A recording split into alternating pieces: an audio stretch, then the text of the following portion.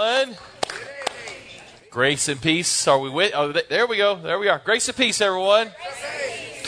Good to see everybody tonight. Looking forward to our time of Bible study together. I bring you regrets from Pastor Kurt, our good friend. He can't catch a break. He went to Houston Monday, Tuesday for his post-op appointment, and the flight home was really rough, and that really did a number on his neck. And then he woke up this morning with food poisoning. And so that was doing a number on him in both directions. And poor guy ended up in the ER this morning to have fluids. And so he is home on Zofran trying to get this to pass. And so he's going to go ahead and take the rest of the week off as well. And so for those of y'all who go to the modern service, Ty, our youth director, is going to be preaching this Sunday, and y'all won't want to miss that. And so thankful that we have people on staff that can fill in time of need, and we're just very grateful for that. So y'all keep Pastor Kurt in your prayers. He'll really appreciate it. And sadly, today it's it's May the 4th. That's like Kurt's Day, right? And so I'm sure you have seen all the May the 4th be with you Star Wars memes today if you've been on social media. But I think this is the absolute best one that I've ever seen. Can you throw it up on the screen, Nate? May the 4th be with you. You get it? Yes. It's Shadrach, Meshach, and Abednego, and the one that looks like the Son of Man. Now that'll preach. May the 4th be with you. Thanks be to God. Well, we are in Colossians 3, of course, and we had a great study last week, and we'll pick up there. And I just thought as we're navigating through the rest of chapter 3, verses 1 through 17, that Psalm 1 would just be a good place for us to center our hearts and our minds, and ask the Lord to come and speak to us today through His Word. So let's pray together, Psalm 1. Blessed is the one who does not walk in step with the wicked, or stand in the way that sinners take, or sit in the company of mockers, but whose delight is in the law of the Lord, and who meditates on His law day and night. That person is like a tree planted by streams of water, which yields its fruit in season, and whose leaf does not wither.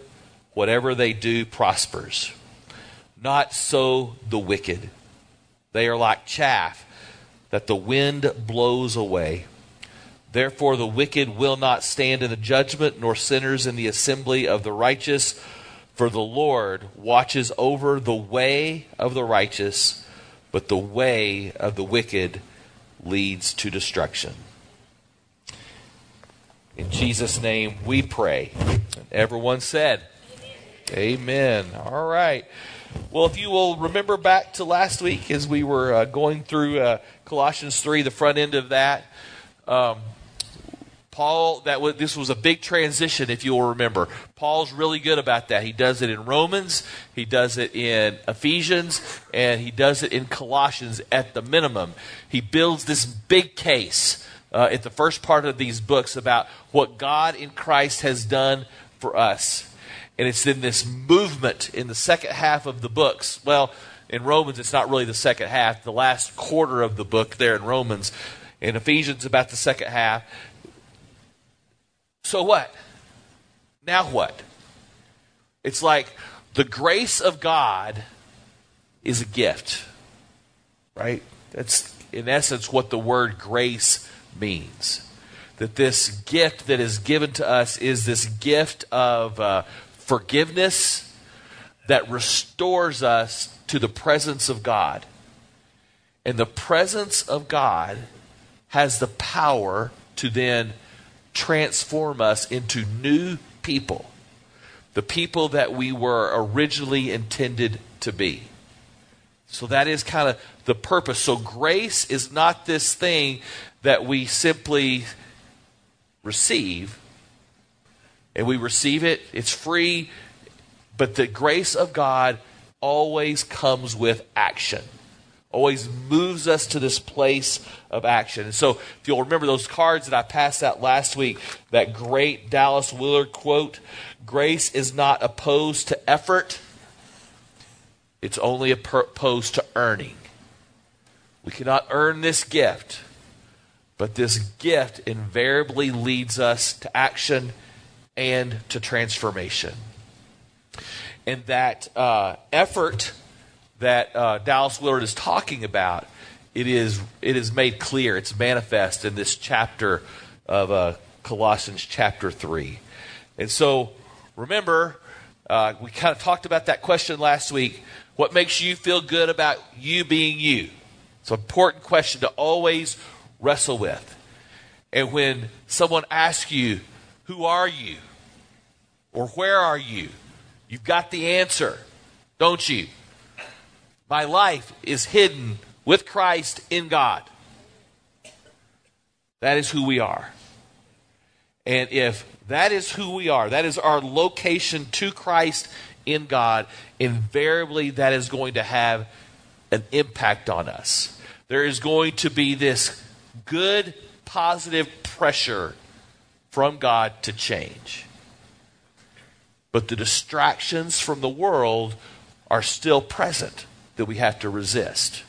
So that's why he begins the chapter, set your minds on things above where Christ is seated. Right? So where our minds are located.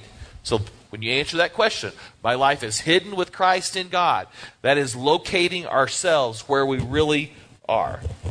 And so here's the effort that we are going to be invited into. Any questions before we jump in? All right, verse 5. Colossians 3. Put to death, therefore, whatever belongs to your earthly nature. So if our hearts and our minds are focused on things above, invariably there are things that there's ways in which we related to the world that are just going to need to go by the wayside. That we're going to have to learn to abandon. I heard this great quote today. Says, when you know who you are in Christ, then sin becomes something that does not fit who you are. Whoa, that is good. So whenever it's hard for us to resist the temptation to fall into a certain type of sin, that results from not knowing who we really are and not acknowledging that our life is hidden with Christ in God.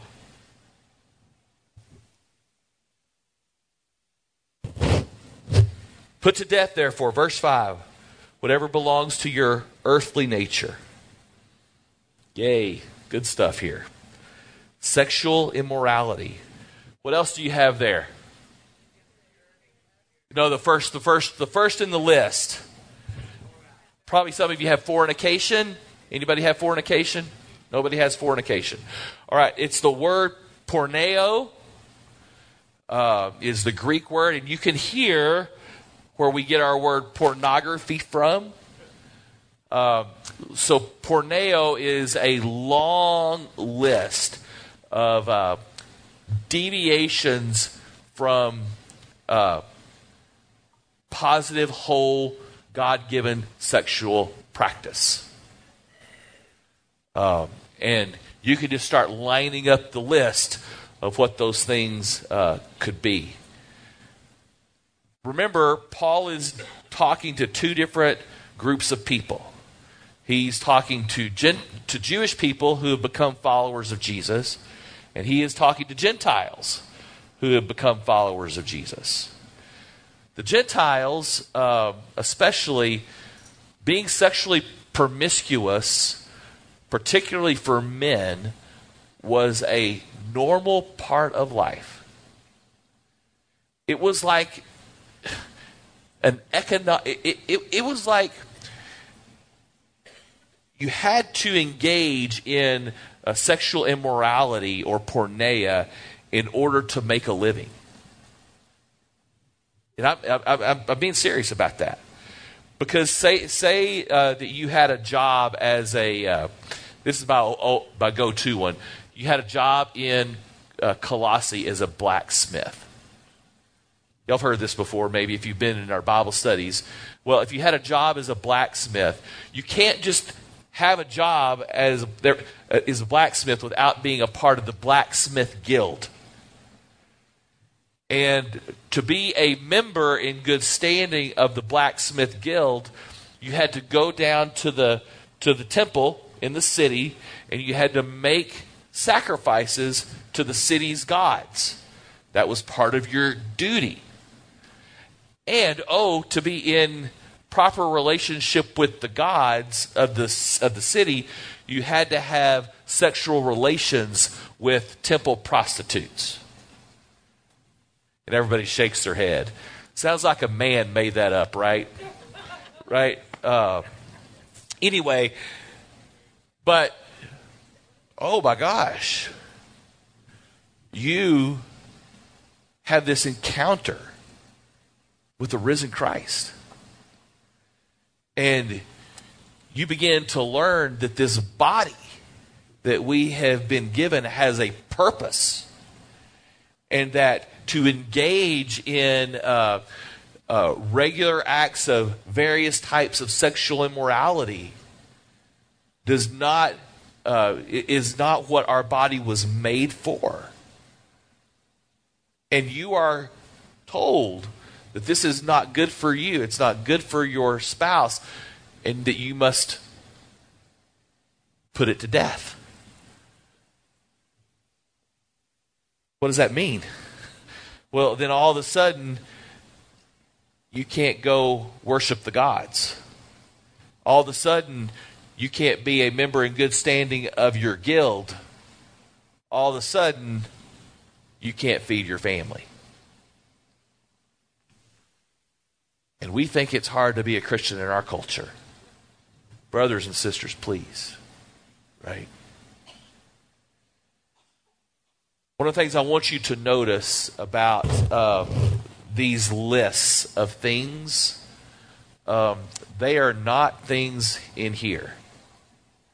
They are sins of the body. And our body, remember our discussion from at the beginning of the book, our bodies matter. Jesus came how? The body, right? Body, right? To redeem those to redeem us who have bodies. And our bodies are good. They are given by God. And so God is going to be at work to redeem those ways in which we use our bodies and we make them become idols. And we'll talk more about that in a little bit.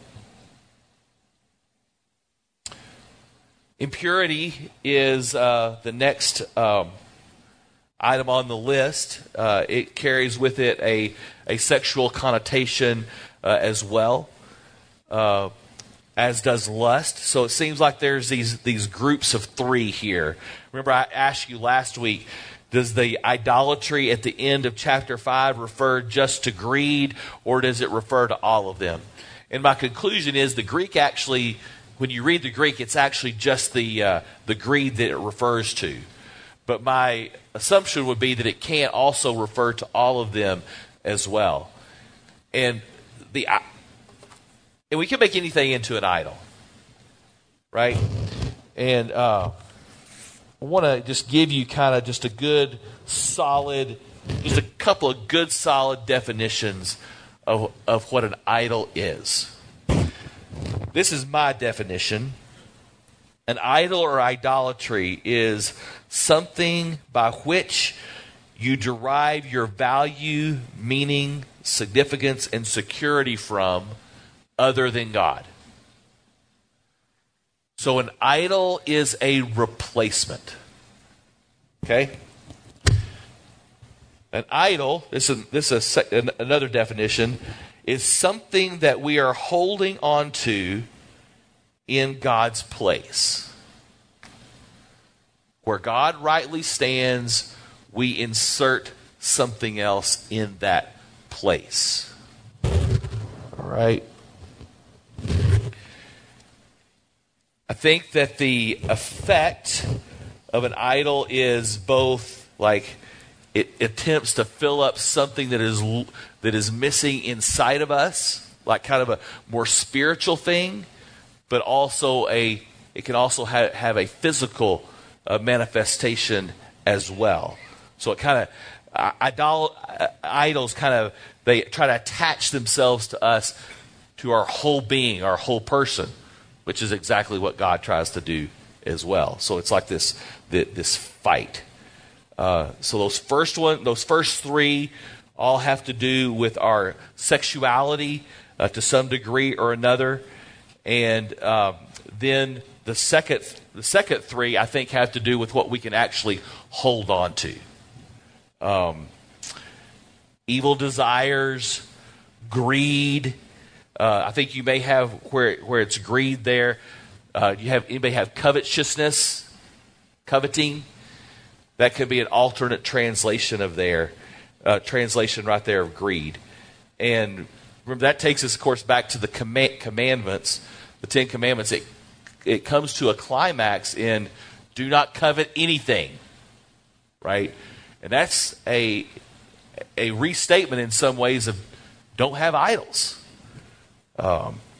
Those things cannot fill us up. If we try to put them in place of God, we will be greatly disappointed. All right. Thoughts before we move on?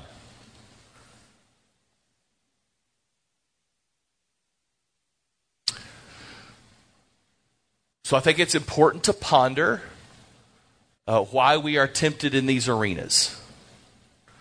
To put these realities that fight for our attention, why we are tempted to make them idols in our life. Boy, instant gratification.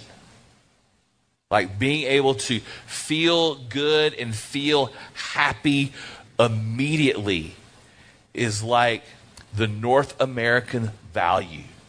We feel like that is our right.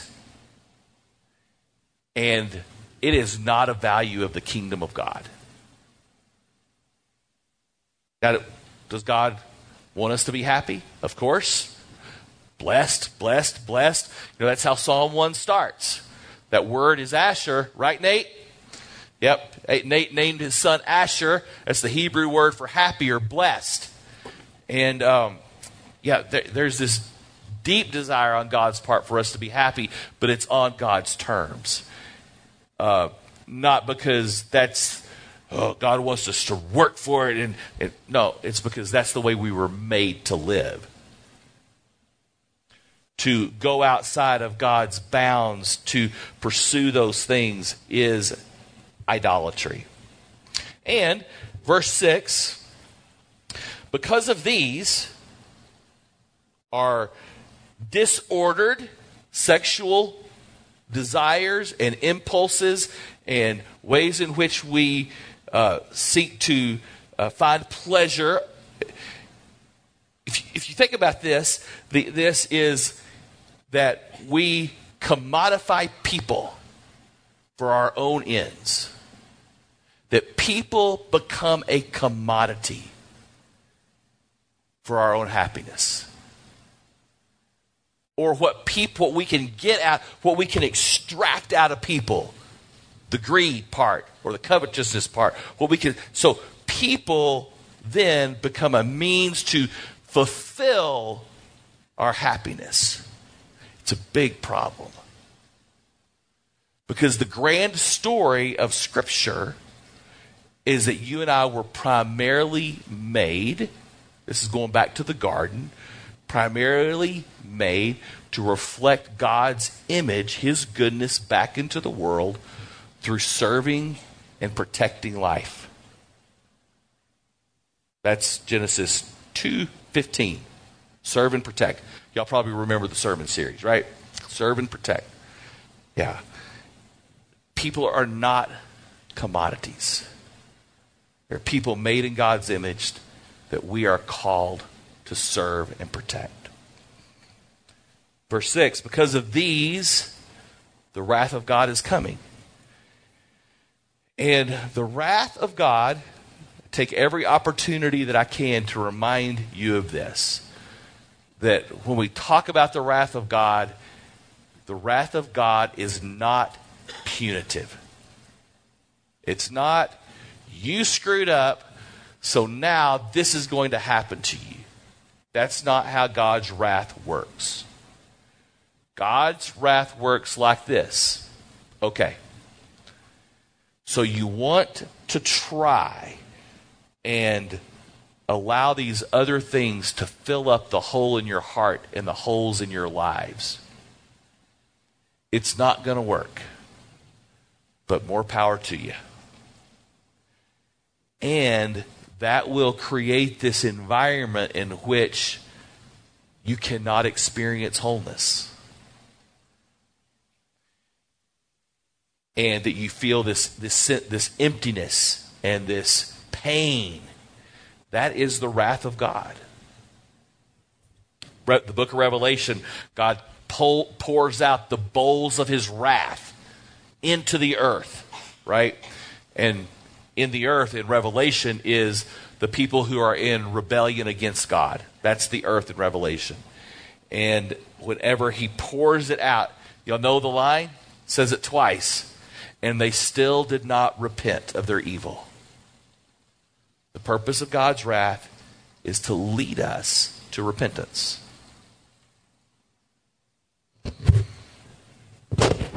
So, think of it this way.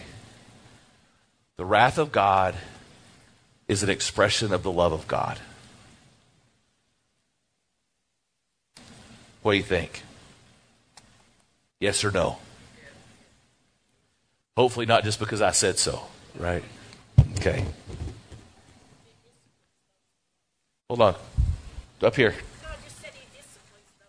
Yes, she was just saying, that she's quoting the book of Hebrews that God disciplines those that he loves. So it is certainly an expression of his love. Very good. Okay. Are we ready to move? Okay. We getting inspired yet? Come on. All right, verse 7. You used to walk in these ways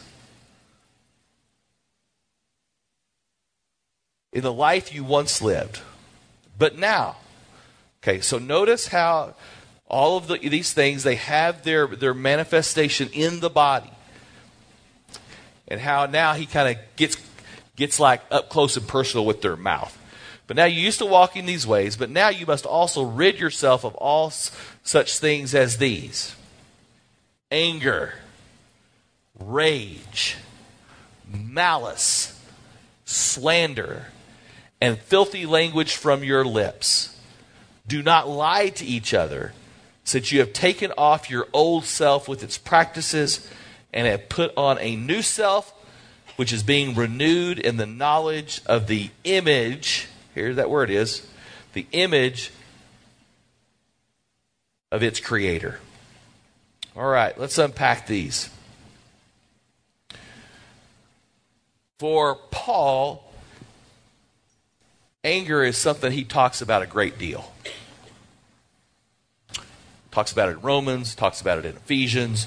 Ephesians is that classic passage that is just so important. Whenever he says in Ephesians chapter 4, in your anger, do not sin.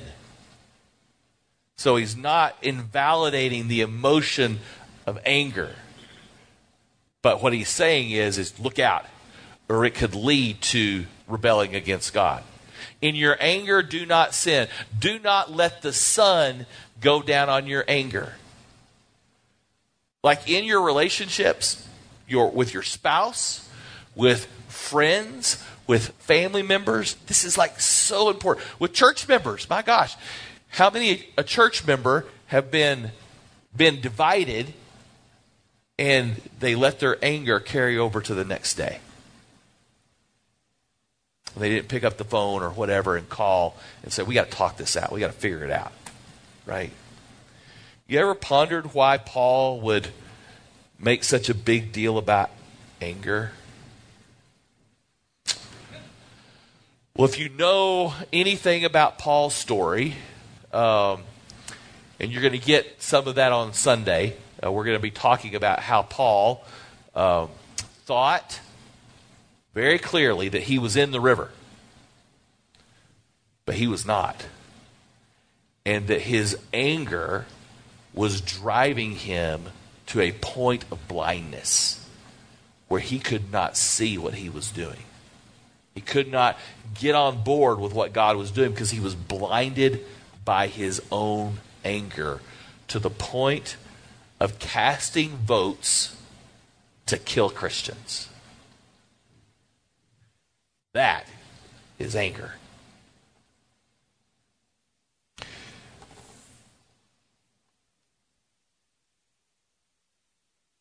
There is, in Vespers tonight, there was a passage that was read from Acts chapter 9. Basically tells Paul's story of conversion. And as you're going through the passage, God also speaks to a Christian whose name is Ananias. And he basically tells Ananias, there's this guy, his name is Saul of Tarsus. He is at this certain location. And basically I want you to go to help him make sense of his experience. That's using my words. And Ananias is like, man, you don't know what you're asking me to do here. Right? I've heard many stories, Ananias said, about who this guy is. And just the work that God did in Ananias' heart, it's so moving. As Ananias was struggling to do this, that he goes to where Paul is. Paul is laid out. He's blind. He hasn't eaten in 3 days. And Ananias, I would imagine, is scared to death. And he puts his hands on him and he says, "Brother Saul." Is that not the most tender, most beautiful thing that somebody could do for another? That somebody that had been paralyzed by their anger and another is scared to death of him, calls him for who he is because of what God is doing in his life. I think it's a beautiful, beautiful thing. And I think that's why Paul, he knows from experience the deadly nature of anger. So what makes you mad?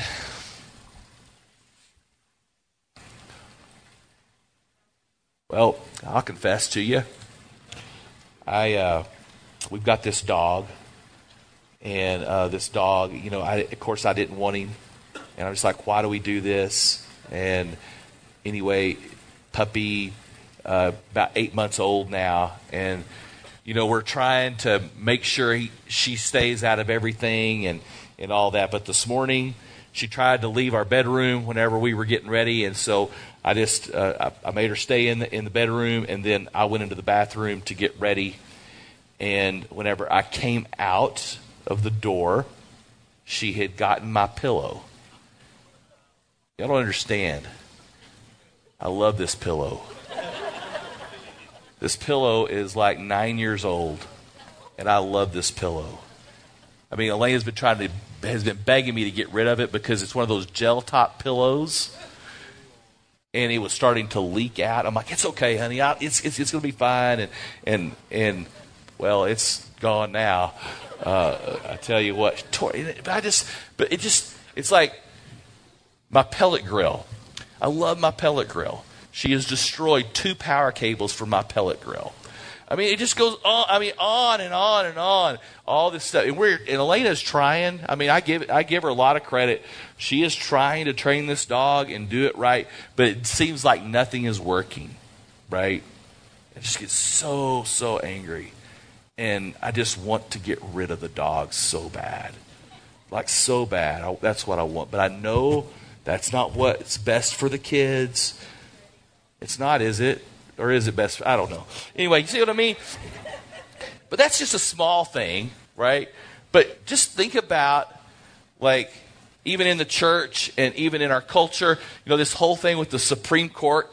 It's just so interesting with the document leaking, and just it's almost laughable how each side is quick to assume the other side is the problem. Right? And everybody's blaming everybody else. No, a Democrat clerk leaked that. No, a Republican clerk leaked that. And they both give reasons why. It's just like all this anger. And I wonder if, as people are dealing with anger, could it be that we need to put people in our lives that can just come up to us and say, Brother Steve, Sister Shirley,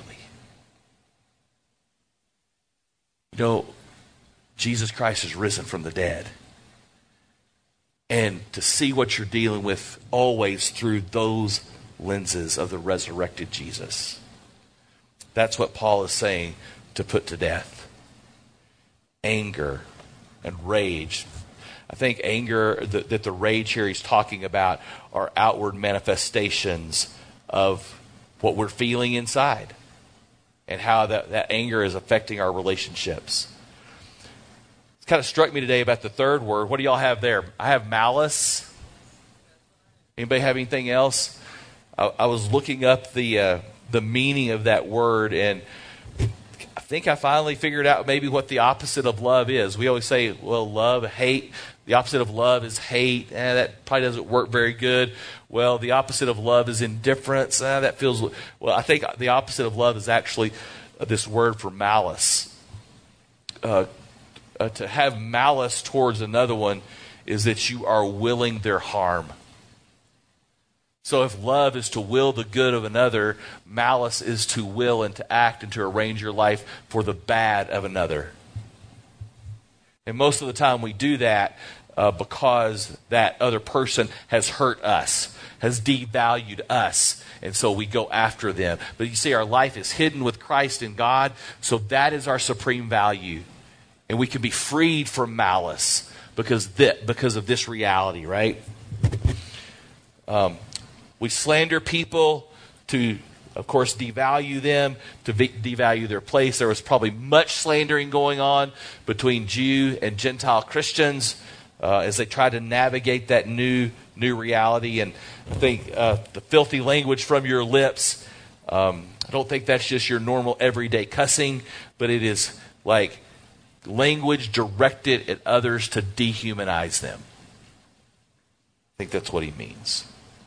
But notice that as he's talking about these things that come out of your mouth, like out of your body and then out of your mouth, he gets to verse 9.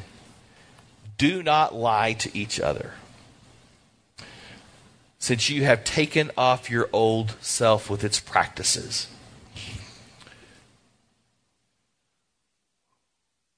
Like, can you remember the last lie you told?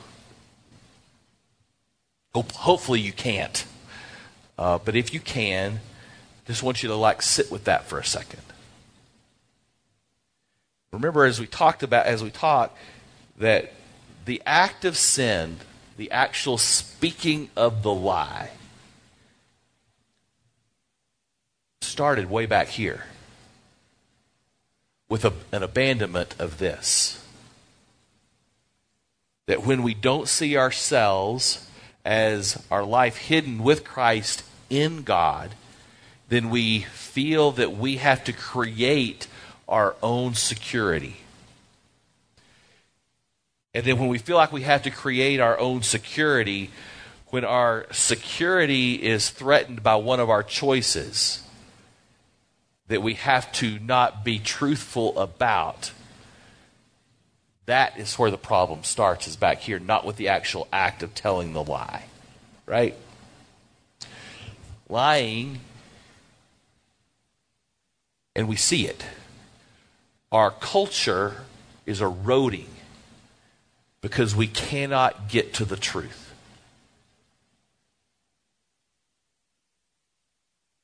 Because people are becoming the truth in and of themselves.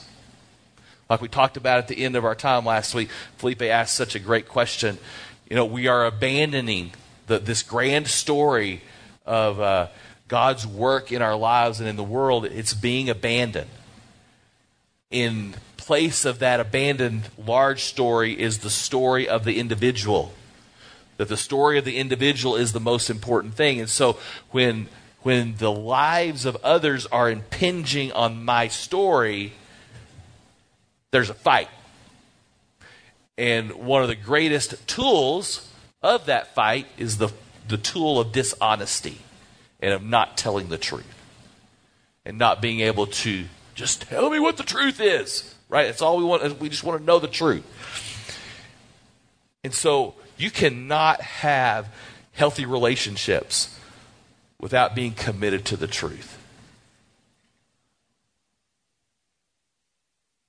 And remember, when you lie, that is the fundamental tool, the fundamental weapon that Satan uses to wage war against us.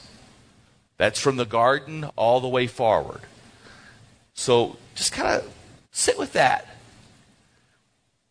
Relative to the last lie you told. And maybe replay what led to the lie. And maybe ask God, how can I be better secure here? What's keeping me from seeing my life primarily through the lenses of my life is hidden with Christ in God?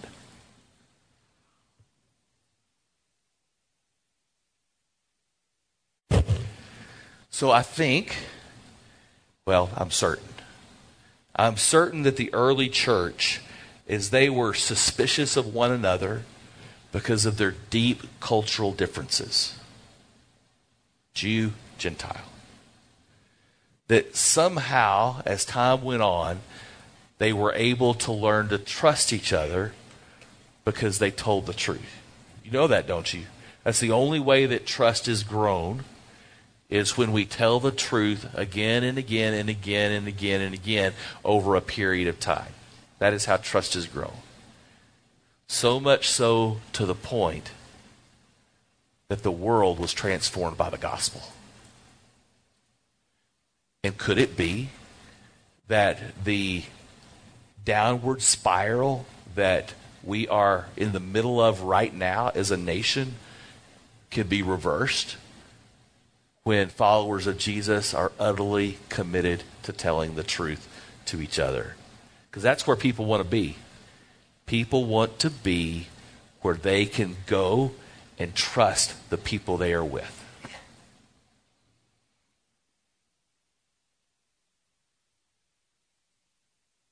So verse 10, it's so important. So notice the action. All the action that's taken place. This is what grace calls us to. There is this identifying and putting off of these old habits. And just like anybody who has been through recovery, right? One of the things that people in recovery, whether it's sex addiction, drug addiction, alcohol addiction, whatever it may be, one of the realities of recovery is you just can't stop doing that harmful thing. Doesn't work like that. There has to be something done to fill in the gap, to reorient you on that which gives life. Because see, addiction, you're just taking life. You're just sucking life. So what gives life? And that's exactly what's going on here with Paul. And so here in verse 10, and have put on the new self, which is being renewed in the knowledge in the image of its creator. Remember, knowledge is such an important part of the book of Colossians. That what we think about God, what we think about ourselves, our life hidden with Christ in God, what we think about ourselves, and growing in that trust of it is what will free us to walk this wide path that God has placed out before us. Being renewed in the knowledge, in the image of its creator. You know why we don't lie? Because God doesn't lie.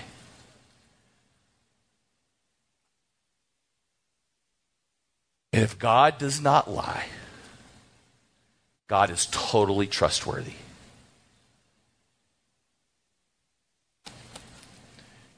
And so when we always tell the truth, right, Richard? When you always tell the truth, that does something between you and me. It tells me that I can trust Richard. And then, Richard follows Jesus?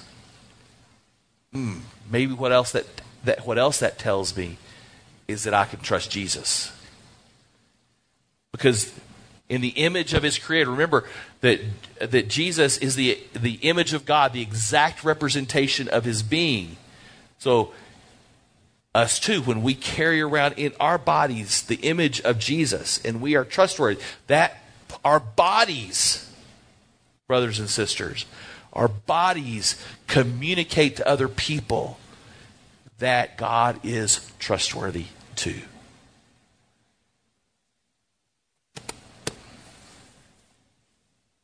Questions, thoughts, objections?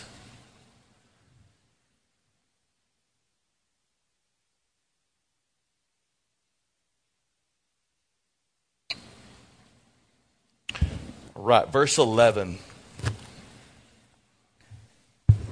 Here. I think what Paul means by here is here in the church. Here among followers of Jesus. Here in the body of Christ. Here in the family of God. There is no Gentile or Jew. That distinction is gone. Both groups thought the other group was trash. Really? And no. Circumcised or uncircumcised, that's another way to say the same thing. The next coupling, barbarian and Scythian, one would think that the Scythian was some sort of dignified group of people. It's actually the exact opposite. So there's barbarians, and then there's barbarians. And that's who the Scythians were. They were like the worst of the worst that humanity had to offer in that part of the world. And no. But Christ, then he goes to slave and free. Remember, about 2/3 of the world, the Roman world at that time, 2/3 were slaves. Wow. And here, that distinction is gone. Remember, Colossians was probably mailed, taken by hand to Colossae, probably at the same time as the letter of Philemon. And Philemon was a slave-owning Christian whose one of his slaves, Omniscius, had run away. And there's this connection between these two letters. And in that letter, you know what Paul says to do? Please, for my sake, set him free. Right? So this is like a radical disruption of the status quo. To talk about that slave and free people have the same standing in the kingdom of God.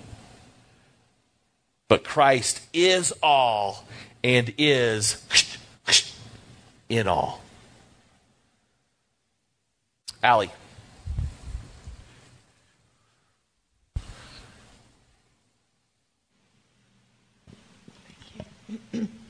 On the slavery topic, Paul had been enslaved, right? No. He had been in prison, but as far as I know, okay. he was never a slave. Okay. So my question, I guess, is, were there many people who had been both, or was it like a caste kind of system where if you're a slave, you've always been a slave, your parents, your grandparents were slaves? Yeah. Is that speaking to like two different classes of people, like Jews and Gentiles, Right. slaves and non-slaves? Yeah, Pastor Kurt would probably be better equipped to answer this than me. But certainly there were people that were able to buy their to find their way out of slavery. It was few and far between, but there was a limited capacity to get out of that, to use your word, caste, for sure.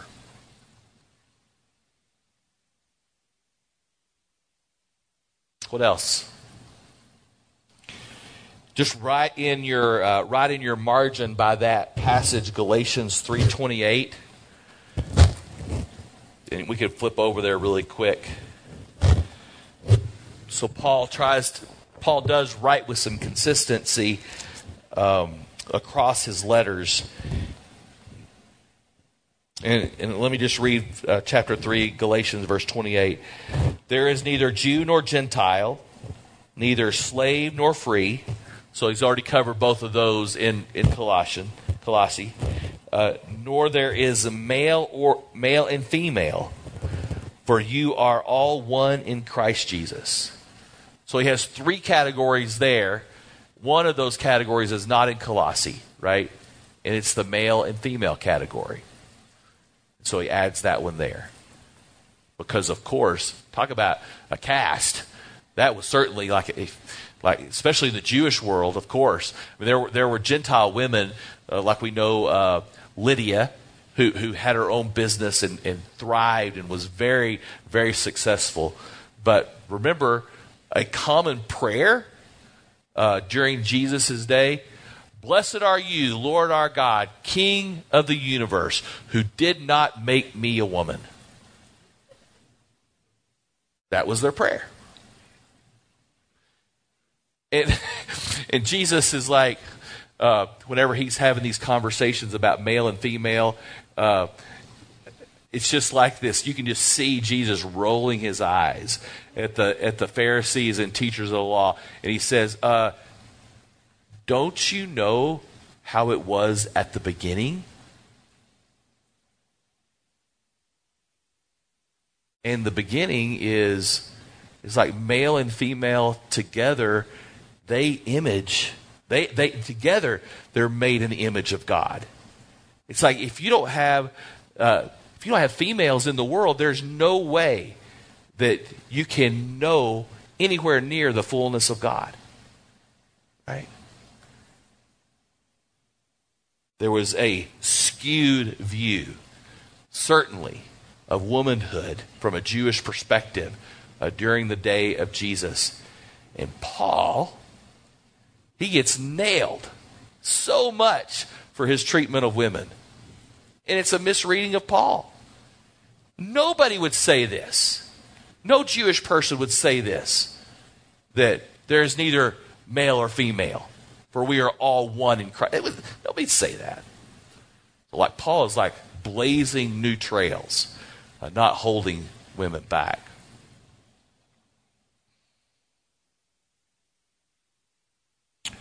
And so this is the motivation Paul is saying. This should be what motivates us, is that when we look out on the landscape of the people that are coming to faith, the temptation because of our past dealings with them, and our past perspectives that we have towards people that are different from us, it could lead you to treat them in a way that is not life-giving.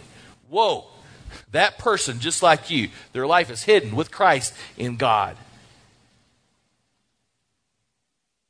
And because of our oneness in Christ, we should tell the truth to them. We should live our lives in a way that honors God, as opposed to trying to play God on our own terms. All right. So there's all the stuff that he is inviting us to locate in our own life. We can't take something off, or we can't put it to death. We can't lay it aside until we take the time to say, yep, that's going on here in my life. So much of following Jesus is becoming aware. Becoming aware of actually how we are interacting with others in the world, how we are allowing this truth to bear down on our souls, and to be aware of how we're not trusting that ultimate truth about who we are. Right?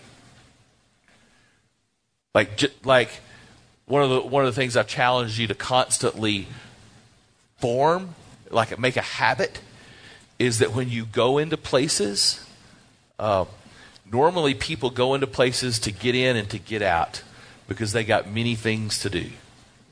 Are we all guilty of this? Kind of doing that, whether it's the grocery store, the gas station, or restaurants, or whatever. Just a very important thing, I think, for followers of Jesus to do is to slow down and to practice paying attention. What is going on around you? And is there a way, an avenue that is being made available for you to say, hey, how can I help? Right? Simple question. How can I help? And we really can't form that habit until we're willing to locate the things in our lives that cause us to say, I don't have time for that. Our anger, our lies, our disordered sexual desires that says that life is about making sure I am fulfilled. We can't be the hands and feet of Christ until we're willing to pay attention. Pay attention to what's going on in here, so then we are free to pay attention to what's going on here. And that's what he's going to then turn to. Until we are willing to take off certain things, we will not be willing to put on what we were made to put on in the first place.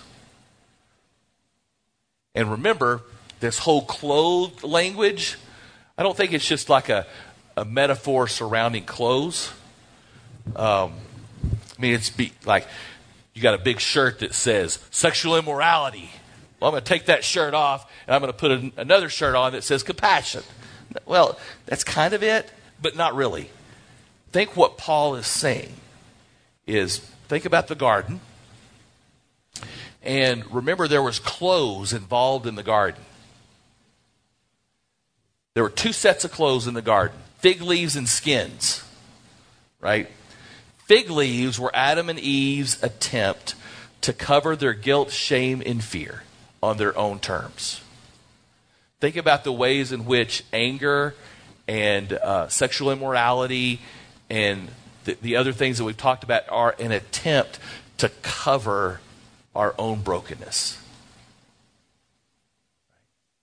And so it's like taking off the fig leaves and allowing God to clothe you with something much, much better. And that's what we'll talk about next week. All right. Any more questions for the good of the group? Hey. Hold on. Steve, I grew up Catholic, and whenever get real close. There you go. Yes, I grew up Catholic, and the way I view a priest, it kind of represents the values that Paul is speaking, and that with all those. So it's almost this sets of rules and regulations that unless you forgo your own desires and like as a kid, being a priest was not like a thing out of the question. Like what was that? Being a priest was not something out of the question, but it was a calling that if you were to take, it's not a. It was so. Whenever I view my local Catholic priest, he was from Spain and had moved over, and he had this. He had taken this vote of poverty, and it was just a remarkable person to talk to and just to kind of. But is this kind of where does that come from? Is that like, are they not allowed to have children because of some of this kind of rules? Are they not what? Allowed to have children and that kind of stuff? Oh, like, yeah. Because I mean, I can imagine like having kids being not having anger is kind of like out of the question, right? Or well, for me it is, brother. Right? Yeah, I'm with you. But I mean, also, I mean, growing up, there was plenty of Catholic schools and the priests there. I mean, if you're gonna have priests run school, I mean, this is kind of also another trap. Not, I mean, how do you run a school and not be angry and like all those sort of things that, I mean, they seem natural, but right. It's kind of like the bar is really high, right? Well, and so I think, like in this broken world that we live in, there are going to be things, and I think Paul says it better, a little bit more clearly in Ephesians chapter 4, whenever he says, "In your anger, do not sin." So being angry is not a sinful thing. It is expressing your anger. So what I'll do with my kids, whenever I get angry with my kids, most of the time it's angry because I want them to get to bed so that I can rest. Anybody else with me? I mean, the day is coming to an end, and it's like, I mean, my gosh, kids get the most hungry and thirsty before bedtime than any other time of their day, right? And it's just like, I'm done, I'm tired, and I'm ready to move on. And that that anger just starts welling up in me. And so for that anger that leads to sin, it is to start to yell at them. It's to start to belittle them. It's start to accuse them of sucking every ounce of energy out of my life. You know, that kind of thing. That's when the anger leads to sin. It's not the feeling of anger. But one of the things that I try to work on is when I start to feel angry. I'm not the only one that just kind of has a physical reaction when you start to feel angry, am I? I mean, it starts to kind of rise up. Like when I get really mad, it starts to rise up all the way from my shins and starts to come all the way up. It's like, okay, wait a second. I have the opportunity now to lash out in my anger or to allow my anger to point me to this. And if my life is hidden with Christ in God, that will give me the power, supposedly, right? Give me the power to say, all right, haven't you already had 2 applesauces? And haven't you already had a gallon of water? You know, just that kind of thing. And it's to, what I think, to stay engaged in the relationship. Anger that leads to sin is anger that disengages, which leads to rage, which leads to malice. It keeps going down the list, right? And so, yeah, it seems like it's a high bar because in our culture, nobody else is doing it. But that's how we're made to live. We're made to live free from the power of anger. And so it's worth doing the work. And remember, this is what grace calls us to do. God's grace is available to us to free us from anger. What am I holding on to that I assume if I could just get to the couch 5 minutes earlier, then it's going to be good? Right? No. That's not what's going to be good. What's going to be good is here, and God, give me the patience to stay engaged. Felipe, I live in that space every night, right? And it's very hard, as you know. I don't know if that helps or not, but any clarifying question? Okay. Anything else?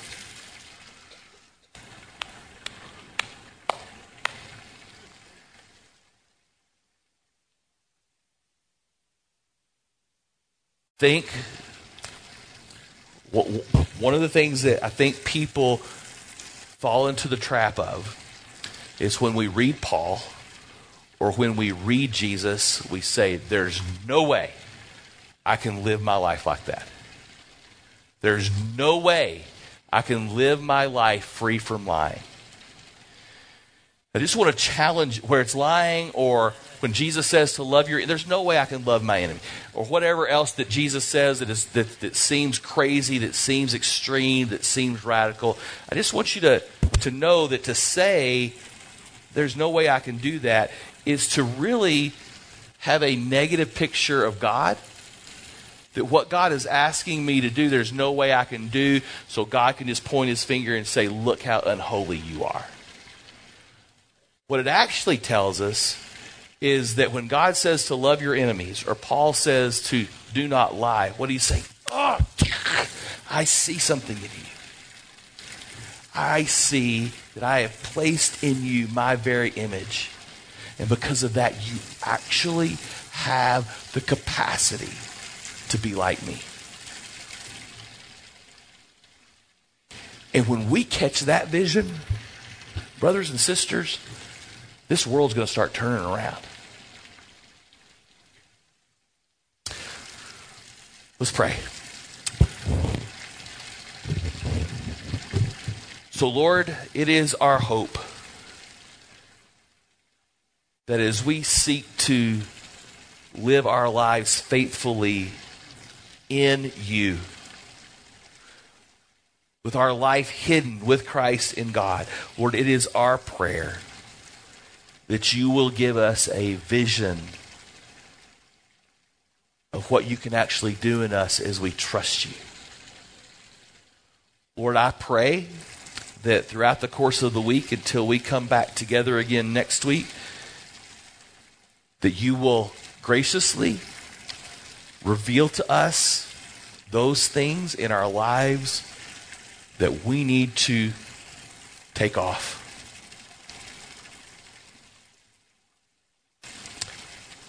And Lord, as you do that, thank you that you are there to show us the way to put you more fully and completely on in every arena of our life.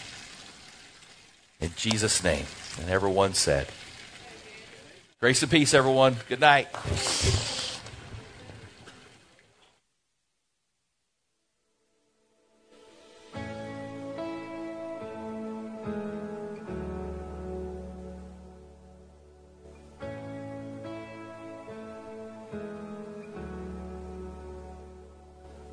Creation suddenly articulate.